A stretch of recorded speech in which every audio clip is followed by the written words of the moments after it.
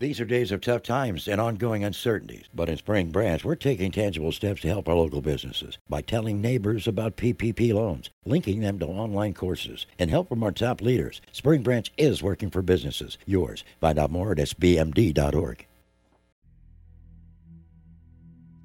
I'm Monica Rohr, a member of the Houston Chronicle's editorial board. This week, we urged Houstonians to stay home to slow the spread of the coronavirus. Stay home. That's it. That's the tweet. That's the Instagram, the TikTok, the meme. Whatever source you rely on, that's the message.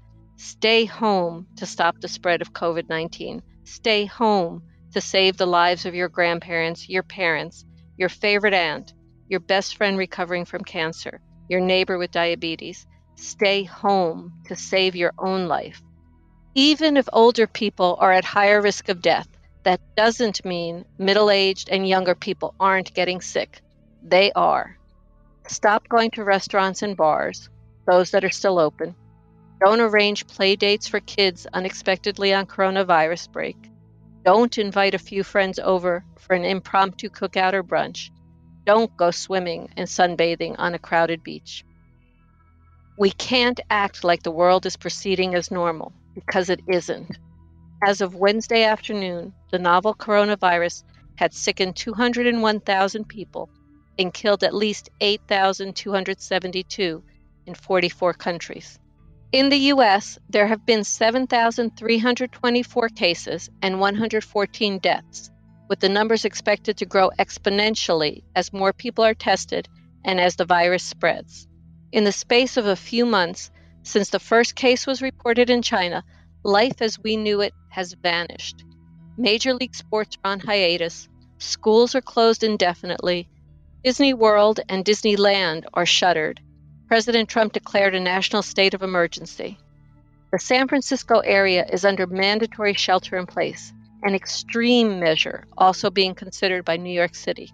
The longer this emergency lasts, the more likely that strict rules will be adopted in Houston. We can't assume they won't, and besides, it's much safer to assume they will be.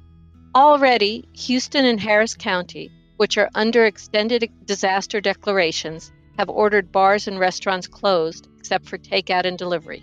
The million little things we took for granted, recreational soccer games and gym workouts, Sunday morning church services, and big birthday bashes. It is hard to grasp the enormity of this moment and the scope of the challenge we are facing. It is tempting to cling to shreds of normalcy when everything around us has suddenly been flipped inside out. But that's a dangerous, even deadly delusion. Of course, it is frightening to accept the scenarios described by public health officials and infectious disease experts. A dire analysis by the COVID-19 response team at Imperial College London predicted that unless governments and individuals try to slow the spread of the virus through drastic restrictions on work, school, and social gatherings, 2.2 million people in the U.S. could die.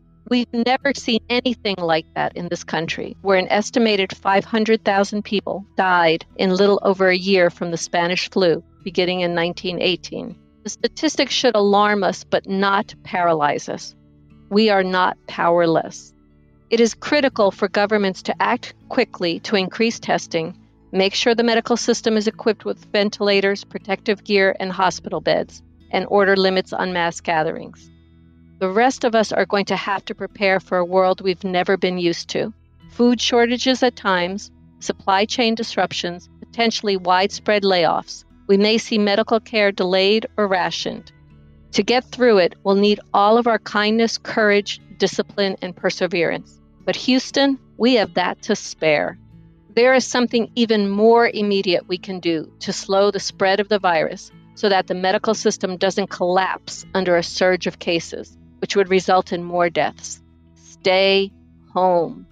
There are, of course, exceptions. Trips to the grocery store, doctor's visits, runs to the pharmacy to get prescription medication. Some people must go to work.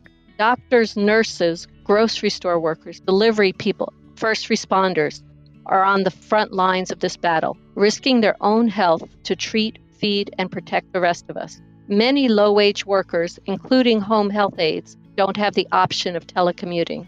But we all must do our best to follow the guidelines put out Monday by the Centers for Disease Control and Prevention, which advised everyone to work and school from home whenever possible. Stay away from groups of 10 or more people and avoid eating in bars, restaurants, and food courts. We are asking every single American, no matter what your generation, from Z and up to X and millennials in between, to really ensure that you are following these guidelines, Dr. Deborah Birx, the White House Coronavirus Response Coordinator, said at a briefing. We hear every night of people who are not in work moving that time into bars and other areas of large gatherings. If we continue with that process, we will fail in containing this virus.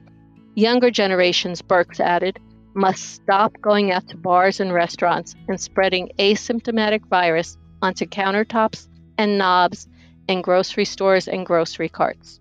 That is also the message of the Stay Home campaign, led by a nonpartisan coalition of healthcare professionals, including former U.S. Surgeon General Vivek Murthy and Andy Slavitt, former acting administrator of Centers for Medicare and Medicaid Service. Their message to the public, Slavitt told the editorial board, people's lives are in your hands. Anyone of any age, whether or not they are showing symptoms, can pass the infection on to folks in high-risk categories. On average, an infected person spreads the virus to 2.5 other people, who can then spread it to 2.5 more, and so on. Social distancing, staying away from people outside your immediate household, is the most important thing that can be done. Not only could it save the life of someone's grandmother, it could prevent previously healthy young person from having lifelong medical problems. Much is still unknown about the long-term impact of the virus. Some reports say it can cause scarring of the lungs. In France, more than 50% of coronavirus patients in intensive care are under 60. We are in for a long haul. Dr. Anthony Fauci, director of the National Institute of Allergy and Infectious Diseases, said Tuesday it could be weeks before we know whether social distancing measures are helping. The Imperial College researchers warned that it may take as long as 18 months.